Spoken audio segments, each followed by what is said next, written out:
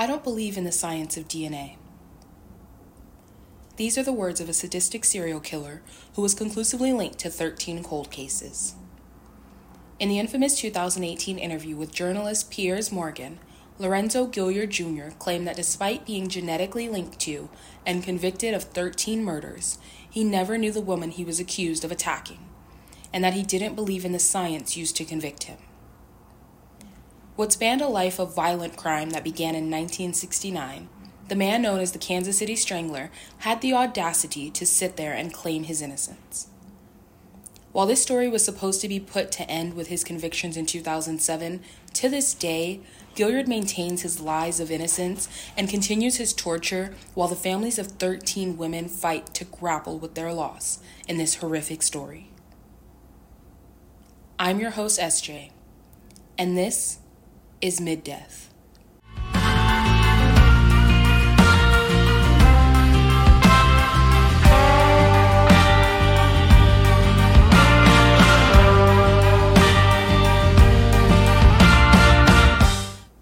All the victims have several things in common. All were found dead during the same 1.5-year period.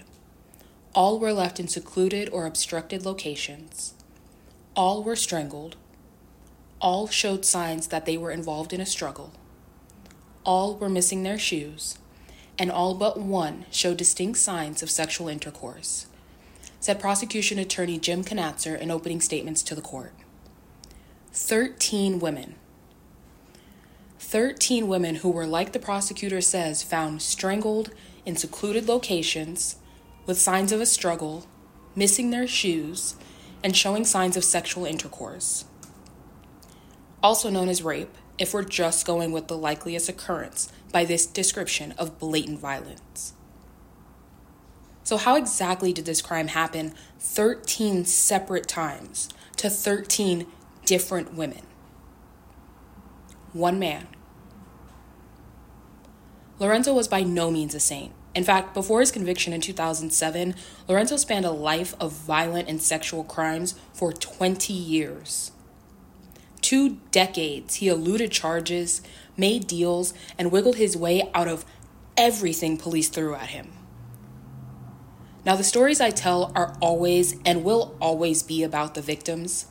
However, to understand how these women became victims at the hands of this monster, we truly have to dive into his past.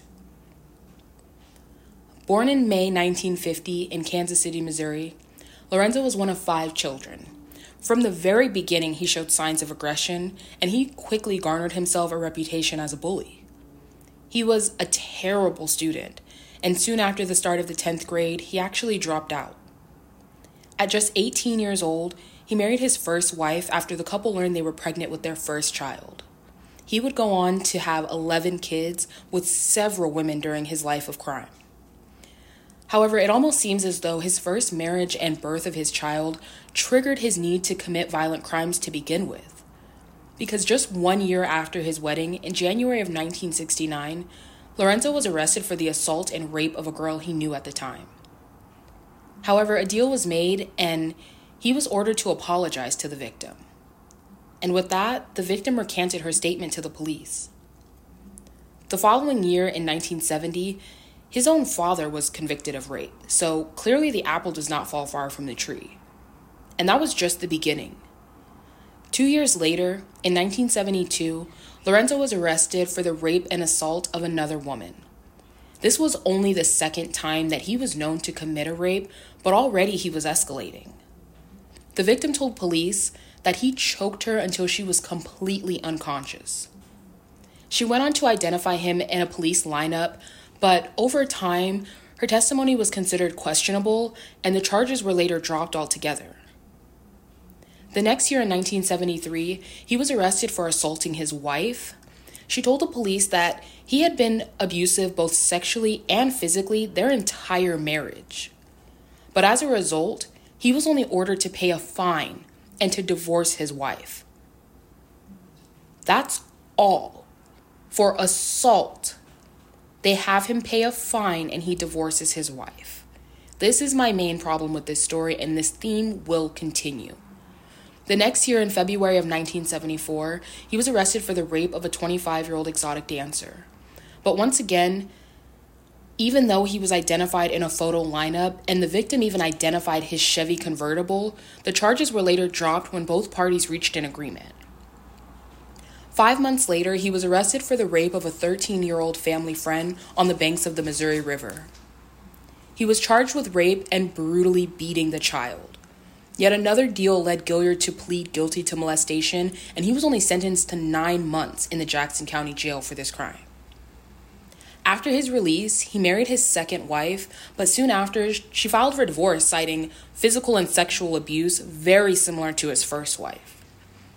In the late 1970s, he then married his third wife. Now, things were quiet for a bit, but not for long. 5 years later, in 1979, he was arrested again for assaulting a young couple. He threatened a man at gunpoint and raped that man's fiancée. Both victims identified him in a police lineup, and hairs of the male victim were also found in the building where Lorenzo had been working as a maintenance man. But in September of 1980, due to lack of evidence, he was acquitted by a jury. A few months later, he was arrested for aggravated assault for threatening to shoot his third wife. But once again, he was only ordered to pay a fine and divorce his wife.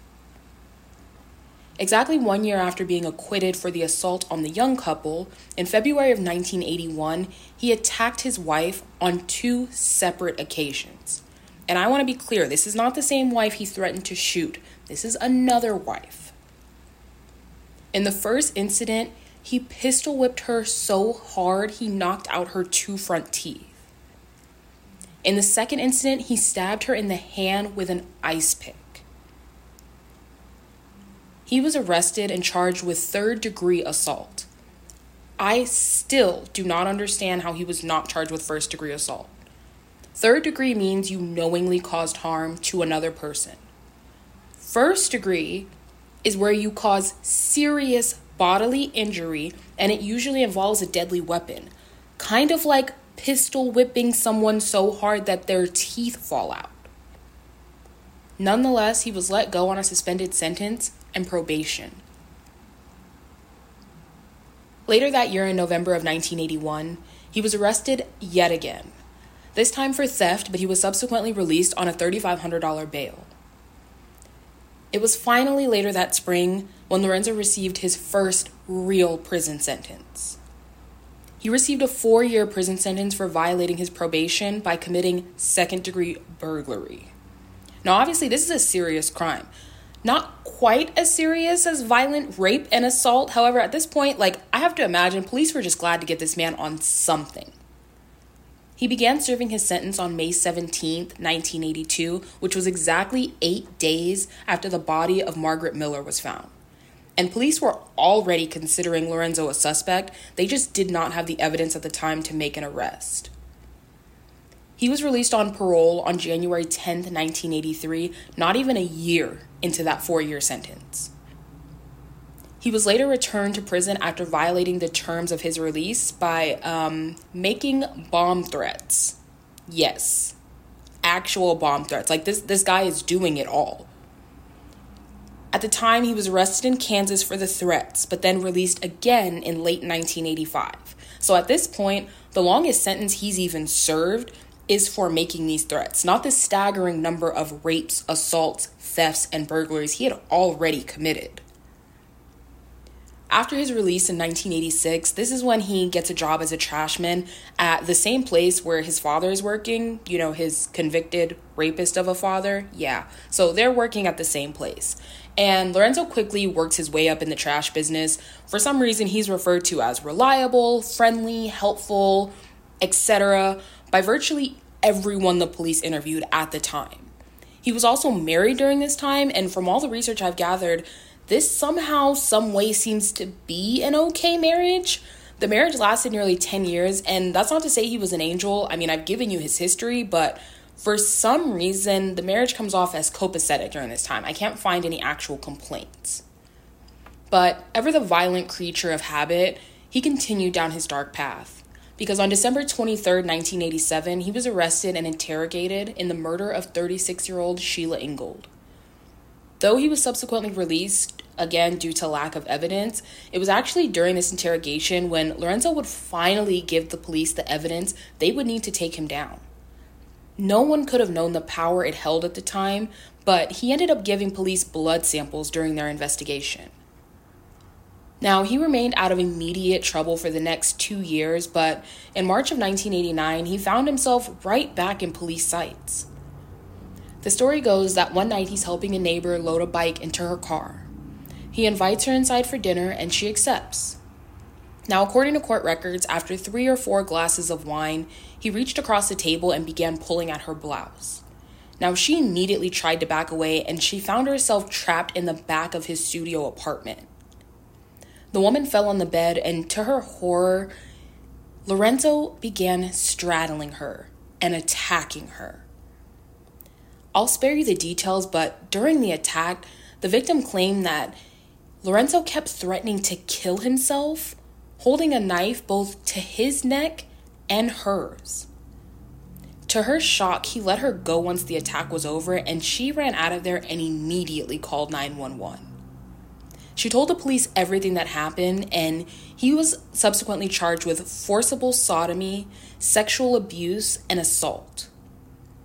But terrified, the victim stated that she did not want her mental health history or the fact that she had a few drinks before the incident discussed in open court for everyone to judge. So once again, a deal was made with Lorenzo, and on October 30th, 1989, he pled guilty to all charges except the sodomy charge. The terms of the deal did not mean jail time, unfortunately. They meant that with his plea, he would be placed on probation for 3 years, and he was also required to get counseling for sexual abuse and anger management. To no one's surprise, Lorenzo did not learn his lesson, and he had another criminal incident with yet another neighbor. In September of 1995, he approached his neighbor and began describing intimate details about her and her life. She started to fear that he was actually stalking her. For months, he made unwanted sexual advances towards her, sexually assaulted her, and continued to stalk her.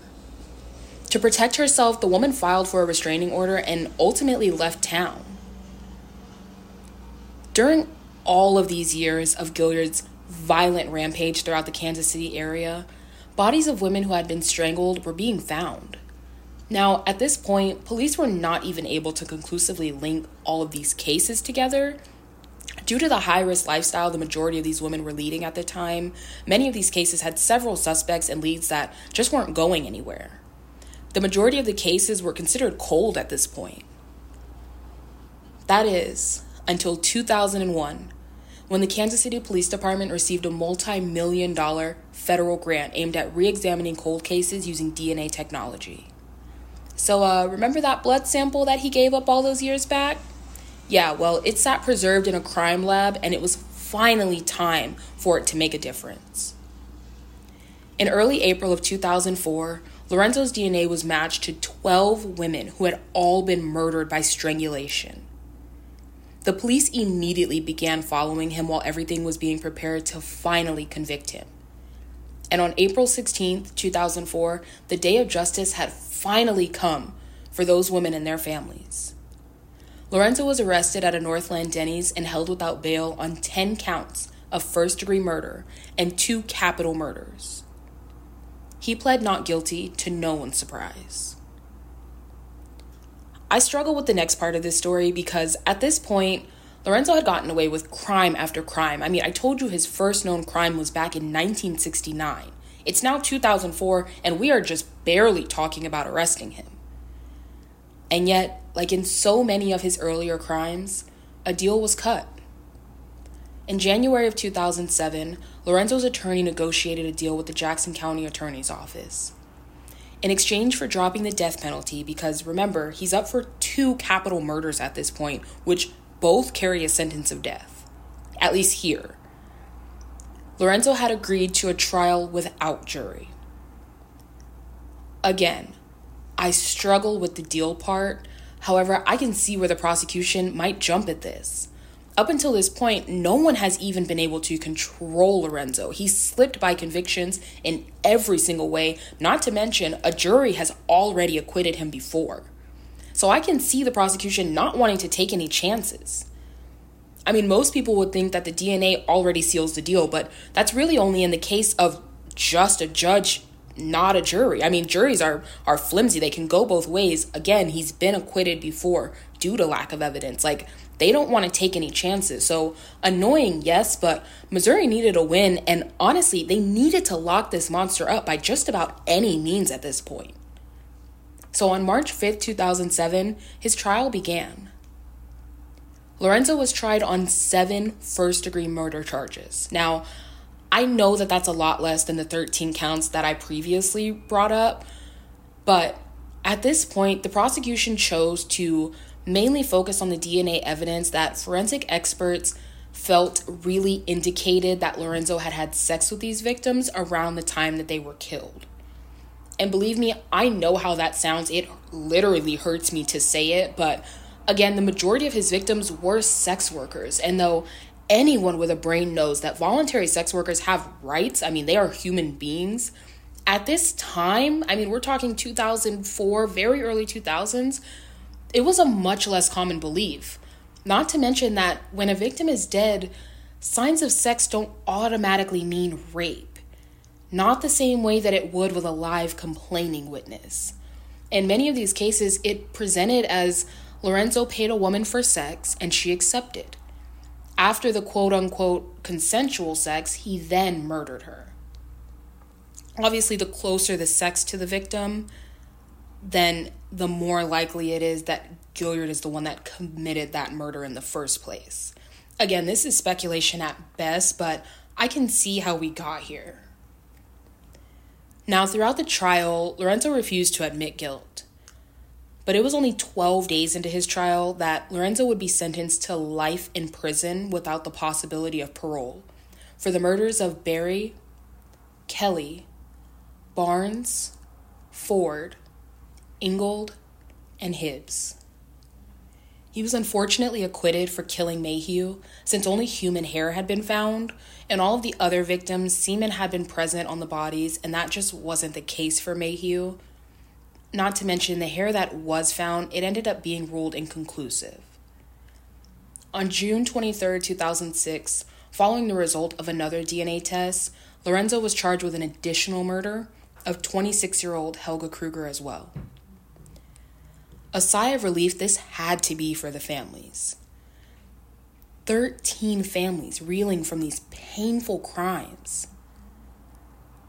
I can't even begin to imagine their pain. The pain of the families of Stacy Swafford, 17, who was last seen on April 10th, 1977. Her body had been found a week later in a vacant lot.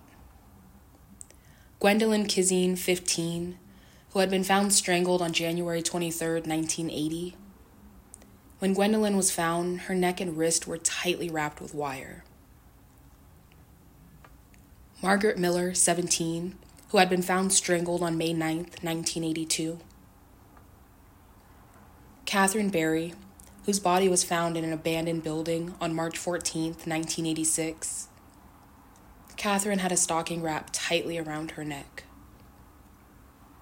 Naomi Kelly, 23, who was found strangled in a park on August 16th, 1986. Kelly was a student at a business school and a single mother raising 2 children. Lorenzo killed her using a towel to strangle her, which he left near her body. Deborah Blevins, 32, who had been found strangled on November 27th, 1986. Her completely nude body was found in bushes next to a church. Ann Barnes, 36, who was found strangled near the city center on April 17th, 1987. Kelly Ford, 20, who was found strangled on June 9th, 1987. Her nearly completely naked body was found dumped at the edge of a cliff. Sheila Ingold, 36, who was found strangled near a Kansas City auto shop. Lorenzo had also stolen 2 rings off Ingold's dead body. Carmeline Hibbs, 30, who was found strangled on December 19th, 1987. Her partially nude body was found in the parking lot of an apartment building. Connie Luther, 29, who was found strangled on January 11th, 1993. Connie was found with a noose made of lace tied around her neck. And Helga Kruger, 26, who was found strangled with a towel in February of 1989. Kruger was an Austrian immigrant. These are the women that Lorenzo violated and stole their lives. Women that society had deemed prostitutes at the time. These women and girls were so much more than that. I don't even have to say that his victims who were under the age of 18 were not sex workers. They were victims of sexual violence. His victims that were old enough to consent were still human beings, and they did not deserve this. Regardless of their background, none of these women deserved the pain that Lorenzo inflicted upon them. I watched the interview with Piers Morgan in preparation for this episode, and it amazes me how quickly he can go from friendly and kind presenting to absolutely cold, even in his old age.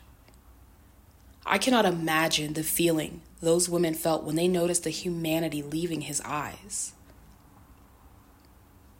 It is these women that should be remembered about this case. These women and the fact that predators are let loose every single day. A deal here, an agreement there, and so many other shortcomings led to Lorenzo being able to terrorize Kansas City for far too long. Lorenzo maintains his innocence to this day. He is serving a life sentence at the Crossroads Correctional Center in Missouri. And that is the story of the Kansas City Strangler and the science that finally stopped his reign of terror. From the heartland to your headphones. Stay curious, guys.